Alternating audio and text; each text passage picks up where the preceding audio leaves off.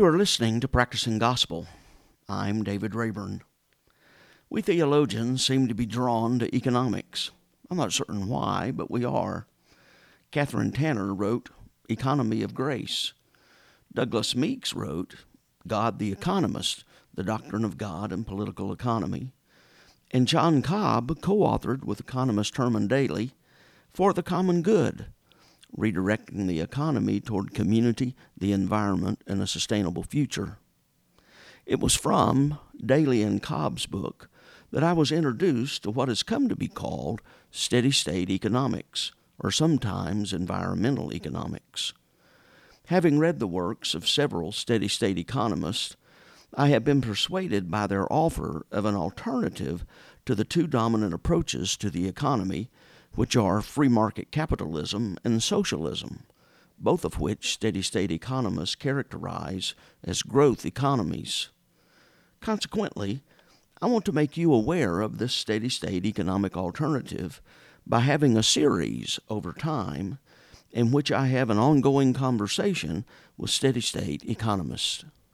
My guest today is Rob Dietz. Formerly, Rob was the executive director of the Center for the Advancement of the Steady-State Economics, called CASSE, and is now program director for Post-Carbon Institute. He is graciously offering his time today to help us more fully understand steady-state economics by talking about his book, which he co-authored with Dan O'Neill and was published in 2013, called Enough is Enough: Building a Sustainable Economy in a World of Finite Resources. So, Rob, welcome. Thank you for being with me today. Oh, it's great to be here, David. Thanks for having me. Really appreciate it. Why don't we begin by you kind of talking about your own life journey that has led you into this commitment to steady-state economics, pursuing it, and also then to your moving to the Post-Carbon Institute. Yeah, sure. We'll see which twisted, convoluted path we go down here. But sometimes when I reflect on how I got here, it took me all the way back to childhood. And I think where it started was I wouldn't have called it this at the time, but a dawning mistrust of consumerism. And why I say that is I distinctly remember one time when I was a kid deciding to clean up my room. And I'm in my closet, and I've got all these old plastic toys that I had gotten at Christmas presents or whatever picked up along the way. And it's just a mess, and I'm kind of shuffling them around, trying to arrange them. And it really struck me. It just kind of hit me all of a sudden. Like, why am I spending my time on this when I could be running around outside? I mean, that was, I guess, the flip side of that is I loved being outside and exploring wild places and, having kind of the freedom that comes with that. And instead, I'm stuck in my dark closet, shuffling around stuff that I don't care about. And I think at that moment I said, "Oh, I'm not doing this anymore," and that really stuck with me. And so there was a beginning there of I guess a rebellion against the system a little bit, or a personal rebellion. But then later, as I grew up and studied more, I went to college and was really interested in environmental studies, and that's what I decided to major in. But I thought I would also take a second major in economics.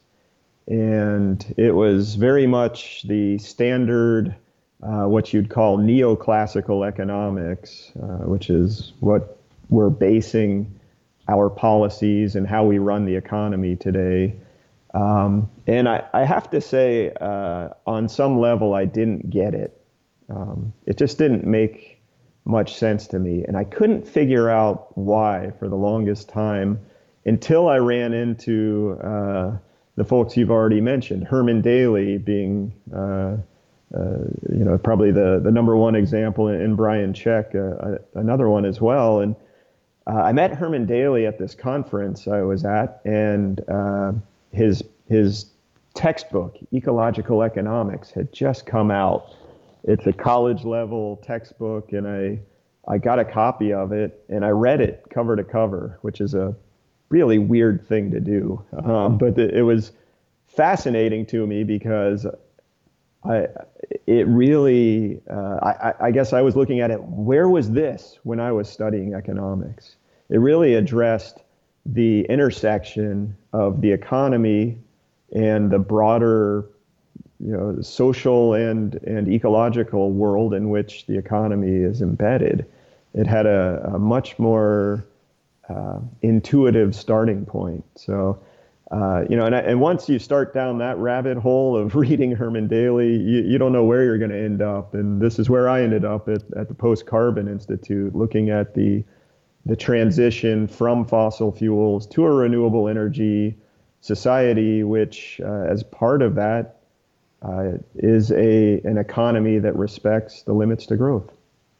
Well, in your book, you kind of put as an overall organizing question, how do we share this one planet and provide a high quality of life for all?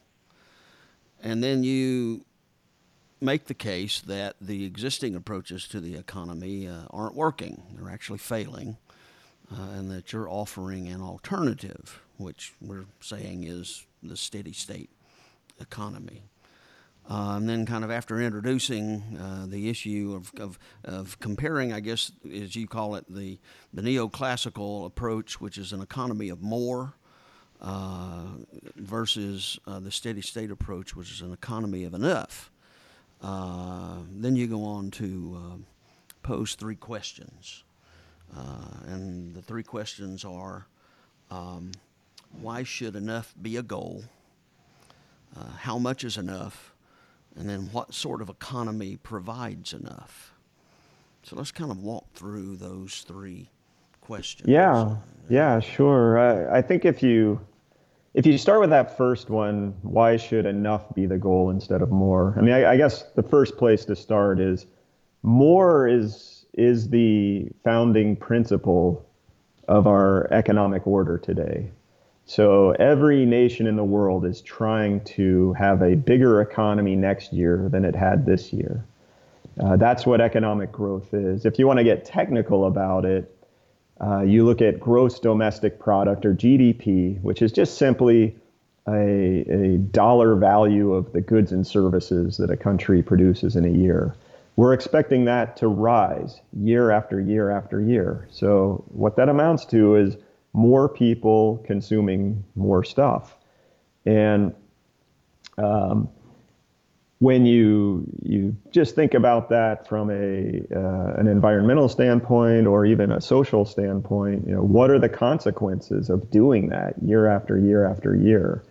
So you can immediately start to question that more mentality.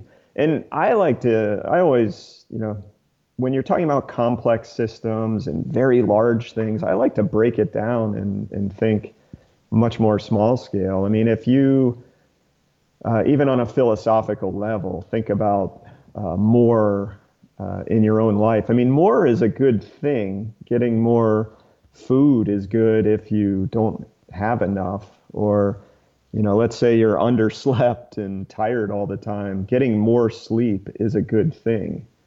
But there's a point that you can go past where it doesn't hold anymore. Think about food. You keep eating more and more, and then you start struggling with obesity and all the chronic problems that come with that. If you are talking about sleep, getting more sleep, if you keep getting more and more and more, pretty soon that's basically a medical problem. So, and we all recognize how good it is when we have the right amount, when we have enough, kind of that Goldilocks place, right? Where it's not too little, not too much, but just right.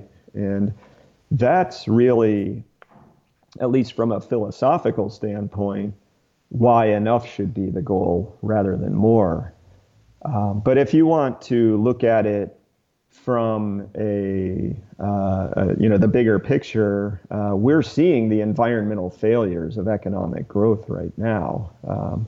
Climate change is a direct result, the extinction crisis, loss of biodiversity. You can take your pick of the measures. Ecological footprint analysis tells us that we're in an overshoot situation. We are consuming more than the planet can regenerate each year. And you can do that for a while. It's kind of like going into debt, but the bill is going to come soon. And this is the kind of bill that we would pay in suffering. And I don't think anybody wants to see that. And we may already be pretty far down that road. You could also look at it from there's another way of looking at this that comes out of the Stockholm Resilience Center called the planetary boundaries analysis, and just looking at these different global systems and showing that we're pushing past the safe operating space, whether you're talking about disrupting the nitrogen cycle or acidifying the ocean or using fresh water, all these kinds of different planetary systems, we're pushing into the danger zone. And so it's pretty clear that we are outgrowing the safe size of the economy. So we really need to come up with a way that we don't do that, and that starts with having the right goal. And the right goal should be an optimally sized economy, an economy of enough, rather than one that's always chasing this goal of being bigger. We also talk about, I guess, the social failures of the growth economy. Kind of talk about that a little bit. Yeah, that's right. I mean, a lot of what's happened with economic growth for a lot of people is life has become more comfortable and longer, and these are good things. But the returns on that growth actually slow down once you pass a certain point. So, for example, in the U.S., I don't have the most up-to-date stats, but our median income is pretty high. Median household income is over $40,000. You can plot all the nations of the world on a graph and look at where are they with their incomes, and you can also match that up to life satisfaction. And what you see is that if you have very low income and you can't meet your basic needs, of course you're going to have a low life satisfaction. But as you come up that scale, as your income goes up, and I guess I'm talking about that 40,000 plus, that's average, that's GDP per capita. So that's per person. So, it'd be more than that for a family. But as you come up that scale, life satisfaction increases, but it doesn't keep doing that forever. So once you get past that point of enough, once your family is getting what it needs and maybe has some cushion, a little bit of margin, more is not increasing anybody's happiness. So I think the message that's been sold is always being richer, always being able to consume more, consume whatever you want, whenever you want, that's the pathway to happiness simply isn't true. And the good thing is a lot of the things that do make us happy, like good personal connections and those things are actually free. They're not things that we have to go out and buy and consume. Being active is another of the things. We don't have to go out and buy anything to be active. So this whole idea of growing the economy and consuming more and more and becoming more of a consumer instead of a citizen, it's making us less happy. And so this whole, the growth we know is bumping up against environmental limits, but socially it's not working out either. Well, I saw a documentary not long ago about, I guess it's a mayor of one of the cities in Brazil that said, I'm not going to make you richer. I'm going to try to make you happier. And tried to do, like I say, infrastructure changes that made people's lives more pleasant rather than made them more wealthy.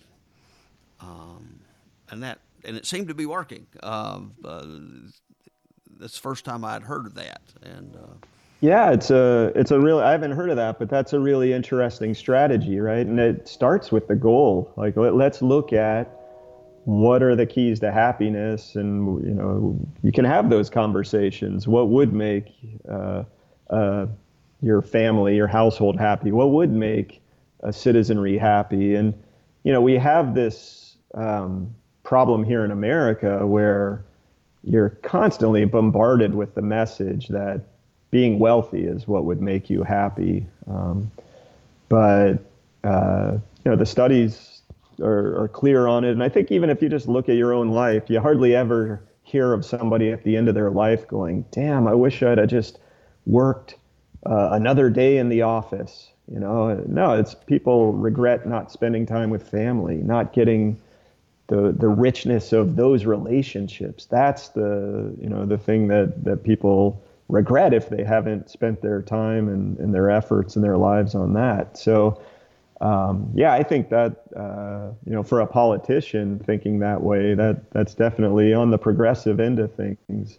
I am aware of one other place, the nation of Bhutan has taken very seriously the idea of, instead of tracking gross domestic product or gross national product, the dollar value of what they produce and consume, they are trying to track gross national happiness and trying to protect their environmental and cultural heritage to achieve that. So I've heard that as well, and I can't remember where I've heard it. Whether I saw it, was there a documentary made of that?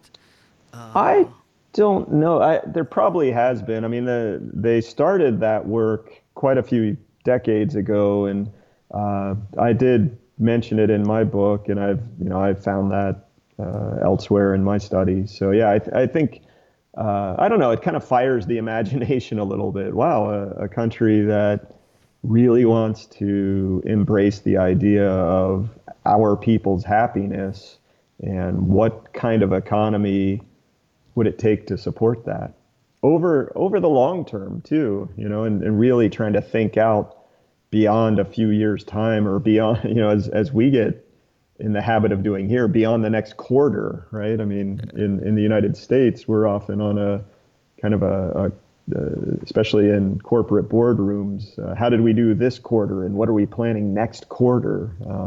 They're thinking over lifetimes and hundreds of years, if not thousands. Yeah, I agree with you. That's an exciting thing to think about. Mm-hmm. So I guess you would say then that the economy of enough is a worthy goal, because especially the economy of more is failing us environmentally and socially. Yeah, and I also, I don't want to just say that economy of enough is a better goal because our current economy is failing us. I mean, yes, it's true. It's failing us and can lead to what you could see as a just widespread disaster, suffering, threats to civilization, threats to even life on the planet. But so that's serious enough. But I also like to look at, well, what are the good things in an economy of enough? And part of it, probably the most enticing to me, is the idea of balance of life. If you're not always chasing more, trying to have more income, more stuff, more, everything year after year, it really frees up a lot of time. I mean, I like the idea of, for example, one of the policies that we talk about, and maybe we'll get into this more, is in thinking about, well, how do you maintain jobs if you're not in a growing economy, is maybe people work less, and maybe you share jobs. Who doesn't enjoy their vacation time, or who doesn't like having a sort of a calmer schedule, and I've intentionally try to do that in my life. And when I am able to achieve that, I find that things go so much better. I have time for hobbies, for music, for spending time with people that I care about, for exploring places around me that I didn't know were there. And I don't know. To me, that's one of the beauties of life. I mean, like I want to go ride bikes with my daughter, for example. Like that, to me, if you're working all the time and you're too tired to be able to do that, wow, you've really missed out. And so I think an economy that accepts the goal of enough, you'll see people who have a lot more balance in their life and a lot more ability to spend time on the things that matter most to them. So moving to the second question then, how much is enough? Well, I guess that's kind of a tough question to answer, but I think what you have to do is consider just the idea of scale. I talked about how the economy is aiming for growth year after year, and there's a really helpful rule in figuring out what that actually means. And it's I think you can call it the rule of 70. And the idea is if you take the number 70 and you divide it by the percentage rate of growth, you get the doubling time of the thing that's growing. So if our goal in the economy is to grow at 3% a year, well, you take the number 70, divide it by 3, you get roughly, 23 years. That's the doubling time of the economy. And that's what we've been aiming for, 3% growth a year. So just think about that. Every 23 years, the economy is supposed to be twice the size it was before. And, early on in an exponential growth curve, maybe that's not that big a deal, but as you continue that, the growth gets impossibly fast. And remember, if you're talking about the economy, what are you talking about? You're talking about the number of people and the amount that they consume per capita. So, it's hard to say exactly how much is enough, but it's fairly easy to say when you're passing the point. And so those studies that I talked about, ecological footprint analysis or the planetary boundaries, when you're in that overshoot space, you need to pull back. And that's where we already are. So, how much is enough? It's less than we're at now, for sure, because you can see we're damaging the ecosystems that we all depend on in the climate system. So, we've got to figure out what is a sustainable economic scale. And that can really vary, right? You could have a lot more people, but consuming a lot less each, or you could have fewer people in the world who are, collectively consuming a lot more. And I think we'd need to find that balance, and but hopefully it would be a balance point where everybody who is living is getting enough to meet their needs. Well, you talked about that the economy of more often is really based upon a boom or a bust pattern. And how does the bust part of the pattern, like the Great Recession, how does that play into the overall notion of growth and increase, increase of the economy?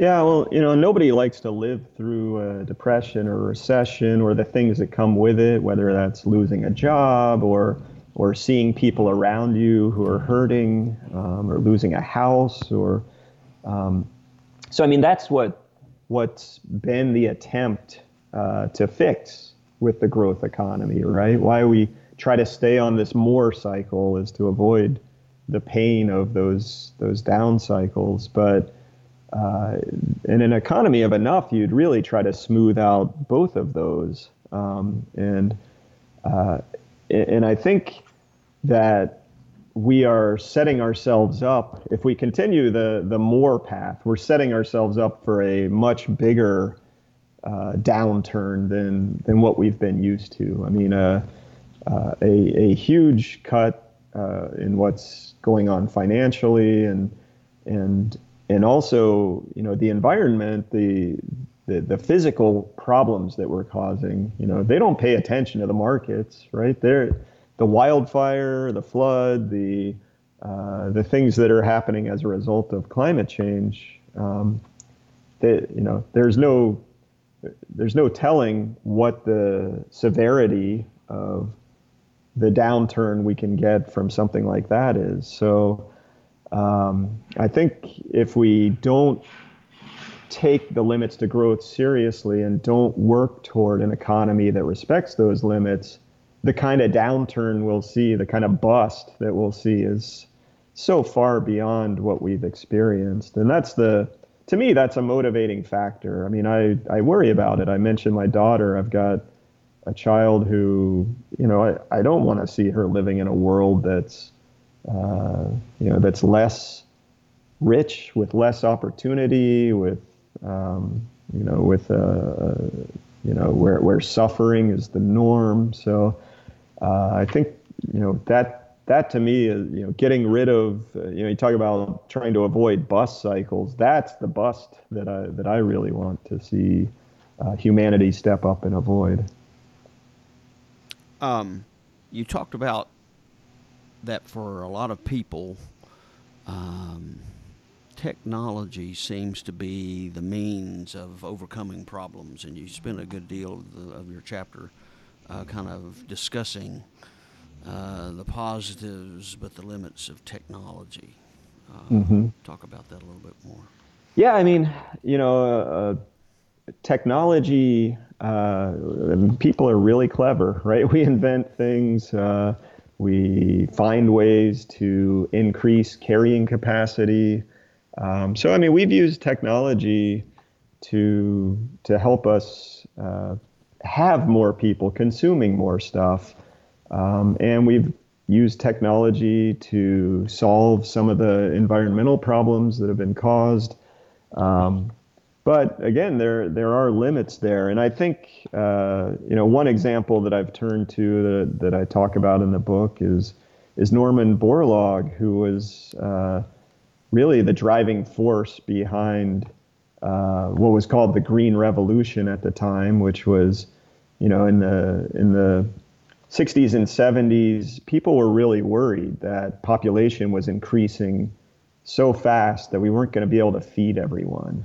And what Borlaug did is he worked on plant breeding, specifically wheat, and basically was able to create a dwarf wheat strain that had bigger seed heads, so more food, and it didn't fall down as easily, so it was more productive, and essentially increased the food output that farmers could grow. And really amazing. I mean, a lot of people look at it as this man and his work, he and his colleagues probably saved more lives than anybody in history. But even he himself was very straightforward about it. He kind of said, look, we've done this technical thing, and it gives us a little bit of a cushion. Just don't use that cushion to keep growing the population, because we'll end up right back at the same place.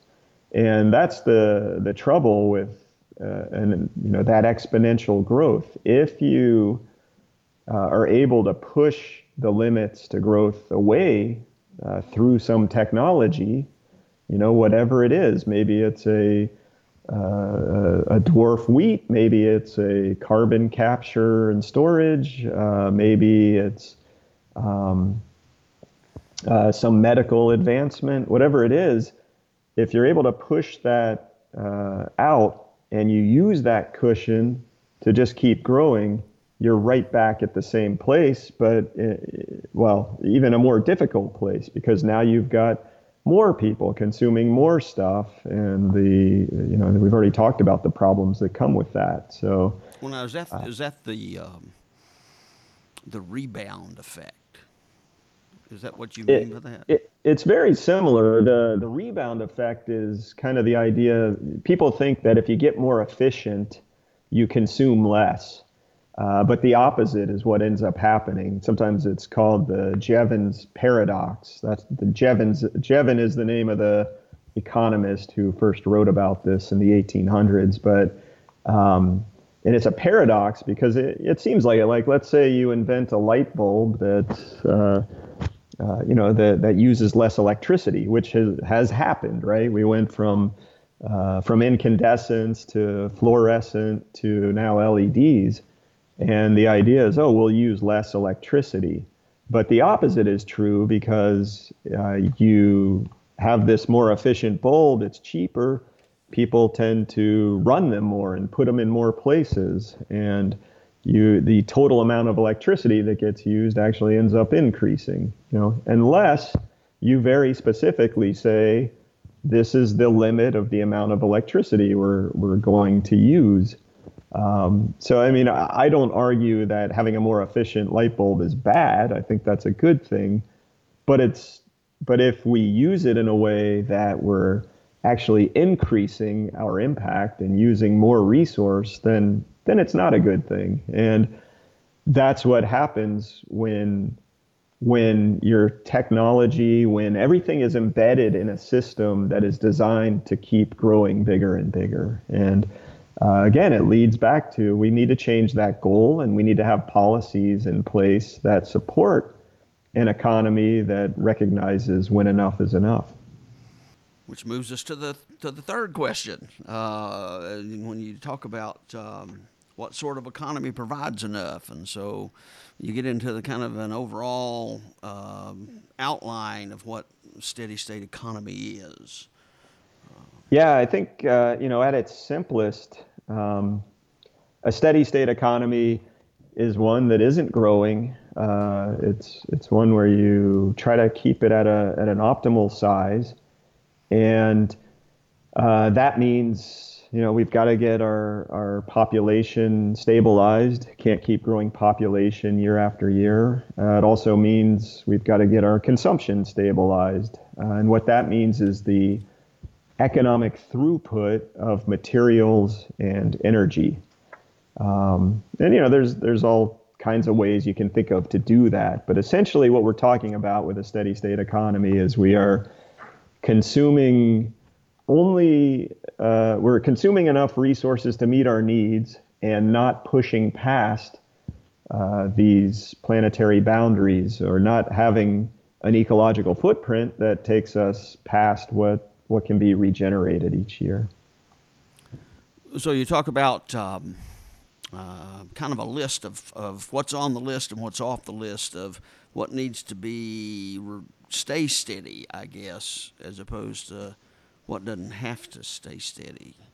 Yeah, I mean, like I was saying, those ideas of the throughput of material and energy, the total amount that your economy uses, that would remain steady, but that doesn't mean that you can't have progress, or that you can't have technological development, or that you are limiting people's ability to pursue the things that they want to do. But you could see some effects that happen along the way. I mean, if we're not always chasing more, one of the things that appeals to me is maybe our culture starts to change. Maybe status achieved by what I own and what I consume, maybe that starts to go away. And I think that would be a really healthy thing. Maybe you could get back to the idea of you get more status by what you give rather than what you own and have. I think some other things would change pretty drastically. I think you'd have a much more local economy. Right now, we're a very globalized economy. We go online and order a product, and it's shipped from halfway around the world. And maybe we get back to where that's not the norm, but that's the exception. And the norm is economic interaction, say within your own ecoregion, where you're consuming food that was grown where you live. You have a much more regional flavor to things. And to me, that makes the world a far more interesting place. I mean, if you think about traveling any distance from home, if it looks just like home, then what's the point of traveling anyway? So, well, I noticed that, like when I visited my friend in Atlanta, it's you go a mile and there's all of the same stores, and then you go another mile and there's a repetition of all the same stores, and yeah, where I was talking with you before the interview about that I live in the Asheville, North Carolina area, and that it was able to survive the Great Recession better, I think, than other areas of the country, in part because of those micro economies that you were talking about. That it kind of building off of the Asheville Buncombe Technical Community College's culinary program, which has gotten to be a rather good program, and then also the craft brewing industry. yeah, Those two things have produced an industry of farming all around the region that kind of becomes self-sustaining in a lot of ways. That the farmers yeah. feed the restaurants and the craft brews, and then which sell to customers, and so it's been a kind of a very positive thing. Well, and then let's talk about for a second just the appreciate a good craft brew. Say as opposed to the mega product beer that just tastes like swill versus this really good beer in your hand that was produced locally, and you can even go and talk to the people who produced it. They'll geek out on it, and you'll have a real understanding of what it took to make that and get to you. I feel the same way. I live right now in Corvallis, Oregon, and it's got some similar, I think, economic trajectories as what you're talking about in Asheville. And we talk about this quite a lot at Post Carbon Institute, in trying to think about what is an economy that's not powered by fossil fuel going to look like. Having those robust local economic relationships really does make the place where you live much more resilient to the kind of shocks you're talking about, like the subprime mortgage downturn. If you're not globalized in the way you do your economic transactions, if you're getting food from the farmer's market from people in your area, right? If you're buying local products, you're far less likely to be hammered by these big external shocks that we have absolutely no control over, no say, no governance. And I like that too, the idea of having a resilient local economy in your community. The people who are involved in it are the ones that make the rules, not having to have some just massive national bureaucracy to run everything. So I think there's a lot of upside to it. And it just makes life quite a bit more interesting.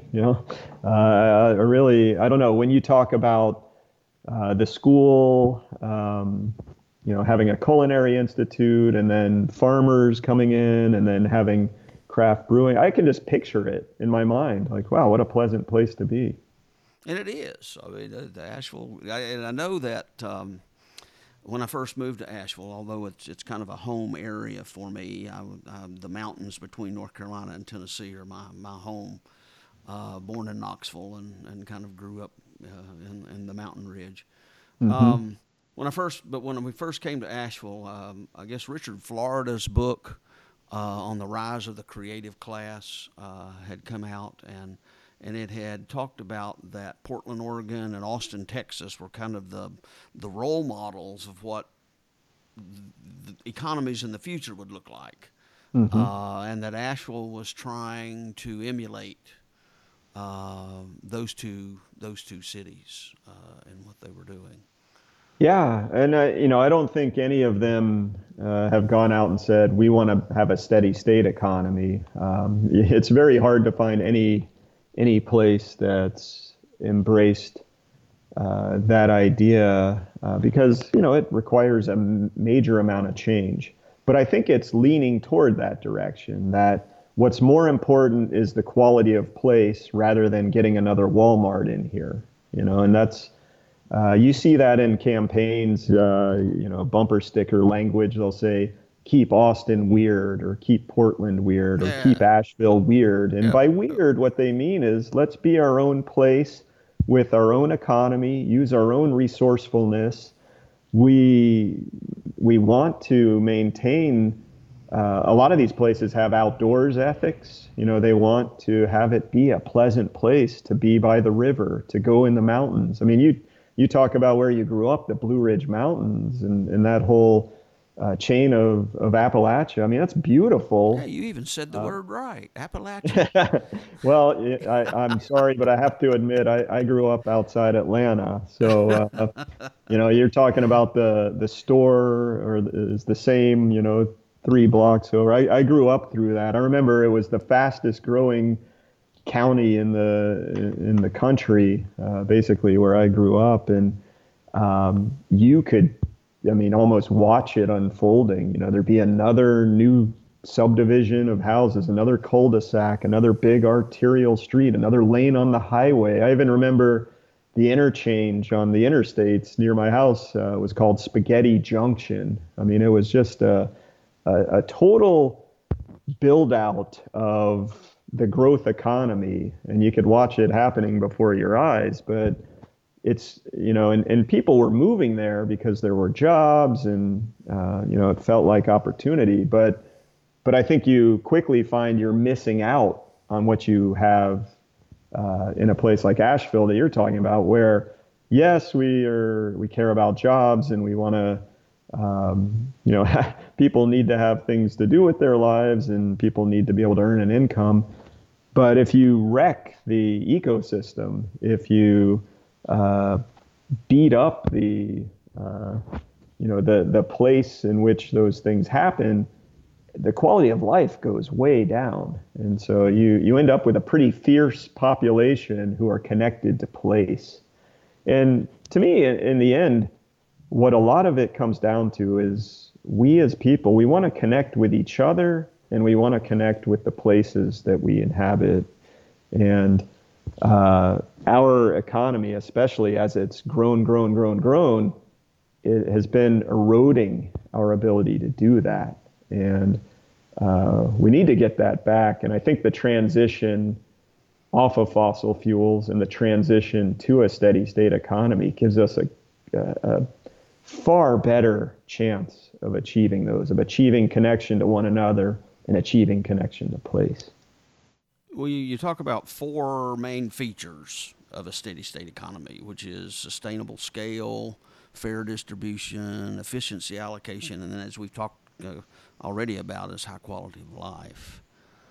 Yeah. Um, Yeah, Herman Daly is definitely the expert there, and I definitely recommend that your listeners read his work. But yeah, I mean, sustainable scale we've talked about. You can't push beyond these limits. I think the second point is really worth talking about a little bit more in depth, though, because you have to think about if you're not having an ever expanding pie, then you really better think about how you divide up the pieces, right? And it's not to say that Yeah. everybody gets the exact same size slice of the pie. You know, some people don't care. They don't want a big slice of the pie, so they don't need it. Other people don't work very hard, so maybe they get a smaller piece of the pie. But there is definitely a standard of fairness that we need to be looking at. And what you're seeing now, especially here in the U.S., is the haves are continually growing how much they have, and the have-nots are worse off. I mean, we're at right now a record number of months of growth in the economy. We've had growth since the Great Recession, and yet, you see so many people have been left behind during that growth period. And most all of that growth has gone to the people who are already incredibly wealthy. You know, the example that I've pulled out from time to time is Jeff Bezos, the head of Amazon. A couple of years ago, he made $17 million per hour.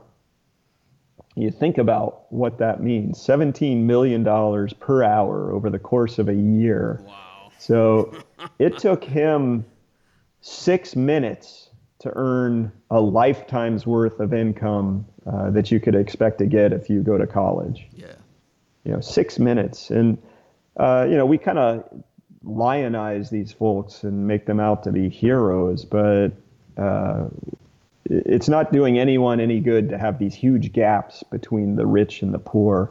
In fact, it's been really well studied. There's a great book by Kate Pickett and Richard Wilkinson called The Spirit Level, where they did epidemiological studies of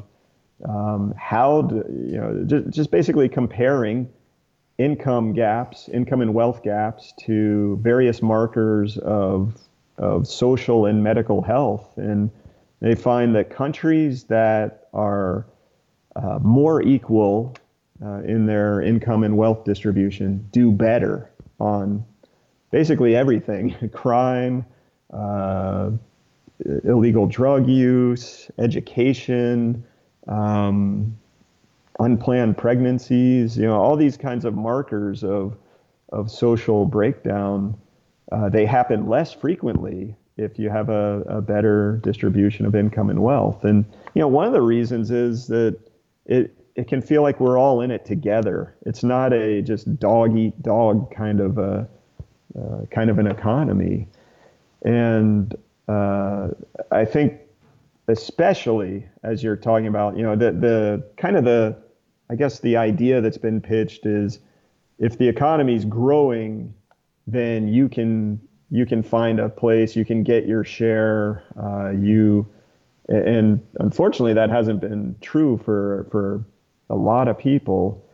But then if we are not growing the economy, I think we just need to be much more explicit about it. We need to really go back and look at the rules of income and wealth distribution. And I always thought it was interesting, guys like Warren Buffett who say, yeah, the system's rigged. This is not fair. I shouldn't keep all of this. This is ridiculous. I mean, he understands that, yeah, he makes his money through his work, but his work is only possible because of the system that's set up the way it is. And he's in favor of changing that. So I think we really need to be explicit about that. Well, so I guess moving forward, what we're doing and helping inform people about steady state economics and what you did in writing books and those kind of things, that's a step. But you also kind of talk about political steps. How do you see that happening, and how does that play into our kind of current political situation? Are there candidates that you know of that are running on steady state platforms? Yeah, there are not, at least not that I'm aware of. I mean, I think in the United States, the closest you'd get is the Green Party. But of course, the Green Party, at least right now, has no shot of, say, gaining the presidency or really making a mark. You're kind of stuck right now with Democrats and Republicans. And neither party is going to come out and say, we're the party that's for a steady state economy rather than for continuous growth, and that's just because of the connotations that we've gotten with growth. It's basically always pitched as a good thing, and people aren't really analyzing what's happening. I mean, when I've become attuned to thinking about, when I hear, oh, we're going to grow the economy or stock prices are going up or whatever, it's like, well, what are the real implications of that? So nobody's really attuned to that politically. And, you could look at something like the Green New Deal and say, okay, that's a step in the right direction, but the basics there are saying, yeah, we need to get off of fossil fuels, we need a renewable energy economy, and we're going to grow jobs in that transition. But and that's fine if you're shifting jobs out of fossil fuels and into the renewable energy sector. But you'll have a very different economy if it's run on renewables than you would, being run on these energy dense fossil fuels that we're used to. And it may not be the growth economy that we've all grown up with. So, but they're not explicit about that. They're not, anybody backing the Green New Deal, at least that I've heard of, hasn't said, yes, and we need to have policies for a steady state economy.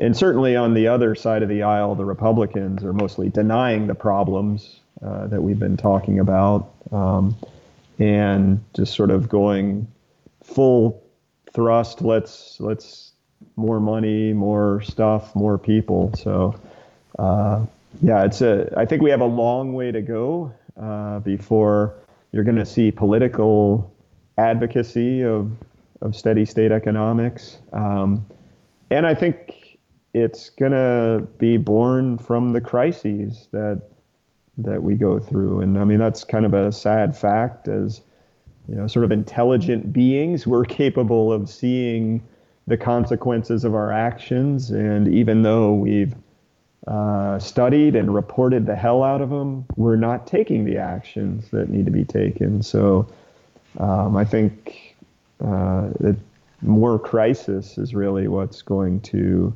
produce the change. And nobody wants, I don't want to see that. I don't want us to live through crisis. I'm not excited for, hey, let's have a crisis. And, but I think that's the reality of our situation. And frankly, we're a pretty distracted nation. And I'm not casting judgment on anybody for it. I'm pretty distracted myself. There are so many things competing for our attention that it's pretty easy to ignore something like the big picture environmental mess, the environmental hole that we've dug for ourselves. If you're not paying attention to that, it's easy to ignore. And with all the different media and day-to-day things that we face in this society, that's a pretty easy thing to ignore. Well, so just as a concluding thing, not relating directly to the overall issue, but kind of indirectly of your own kind of transition from CASSI to post-carbon. How did you see that move as an extension of your concerns? Yeah, well, I've always really appreciated, since I've been aware of them, Post-Carbon Institute. There's our senior fellow is a guy named Richard Heinberg, and he's written 13 books, basically tracking what's happening with energy, and then running that through the economy and society. And he's got a book called The End of Growth that's right in line as well with what we've been talking about today. And basically, Post-Carbon Institute, I've always seen as one of the key truth-telling organizations. So I'm really happy to be part of that. And really what we do is we look at what's happening in the world. We have some expertise in energy and fossil fuels. And of course, nothing happens in the economy. I mean, nothing literally happens in anything unless there is energy, a supply of energy and energy flowing through the system. So it's one of the key things economically. I mean, the reason we've been able to grow exponentially is we've been able to power the economy with, essentially the magic of fossil fuels. But, there's a consequence to it, right? It's not really magic. When you burn fossil fuels, you put a lot of CO2 in the air. You also have a lot of other pollutants, and it enables us to do immense amounts of work on the landscape that have consequences.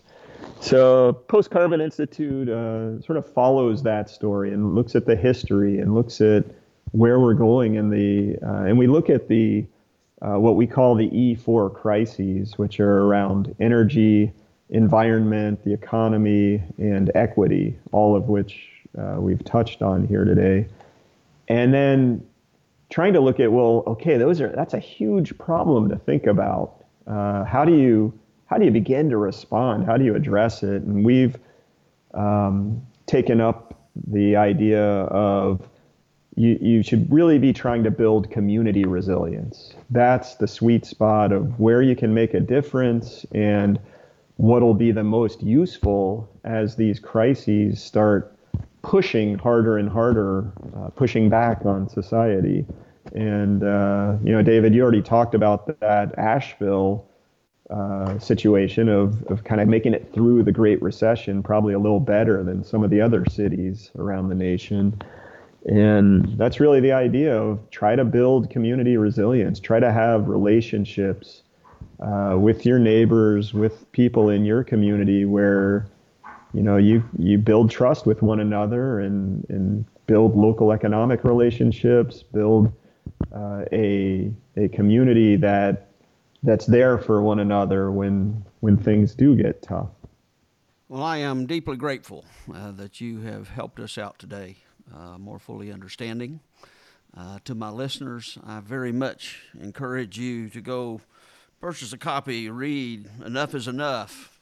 We only dealt with really the first part of the book, but he outlines each chapter in the remaining part of the book of what's going on, what we could do instead, and what needs to happen next, which is a great way of formatting the conversation on so many subjects. So thank you, Rob, for the work that you're doing, for the book that you've written. And I hope that we will have you on again. I hope you'll be willing to come on again, that we can continue our understanding of this. Yeah, thanks, David, and thanks for the work you're doing, too. I really appreciate it, and all the best to you. Well, you've been listening to Practicing Gospel. I'm David Rayburn. My next guest is the Reverend Robert Randolph. Robert was a pastor, but at an early stage in his ministry had 2 strokes. As the result, he had to give up the pastorate, but he became a chaplain at the Swannanoa Valley Youth Development Center. Robert is going to talk with us about the experience of stroke survivors and the spirituality related to that. Please tune in. The music for this episode comes from a clip of a song called Father, Let Your Kingdom Come that is on the Porter's Gate Worship Project Work Songs album and used by permission by the Porter's Gate Work Project. You can purchase the album and learn more about the Worship Project by going to the website, theportersgate.com. This show has as its purpose enabling you to hear the voices of the Christian left and about the issues and concerns that are of interest to the Christian left. Practicing Gospel, Inc. is a nonprofit organization. If you like what you've heard, go to my website at practicing-gospel.blubry.net to subscribe and hopefully to donate. Your participation will help me continue this effort. Thank you for listening and for your support. Blessings. May the words from from my mouth. Speak your peace.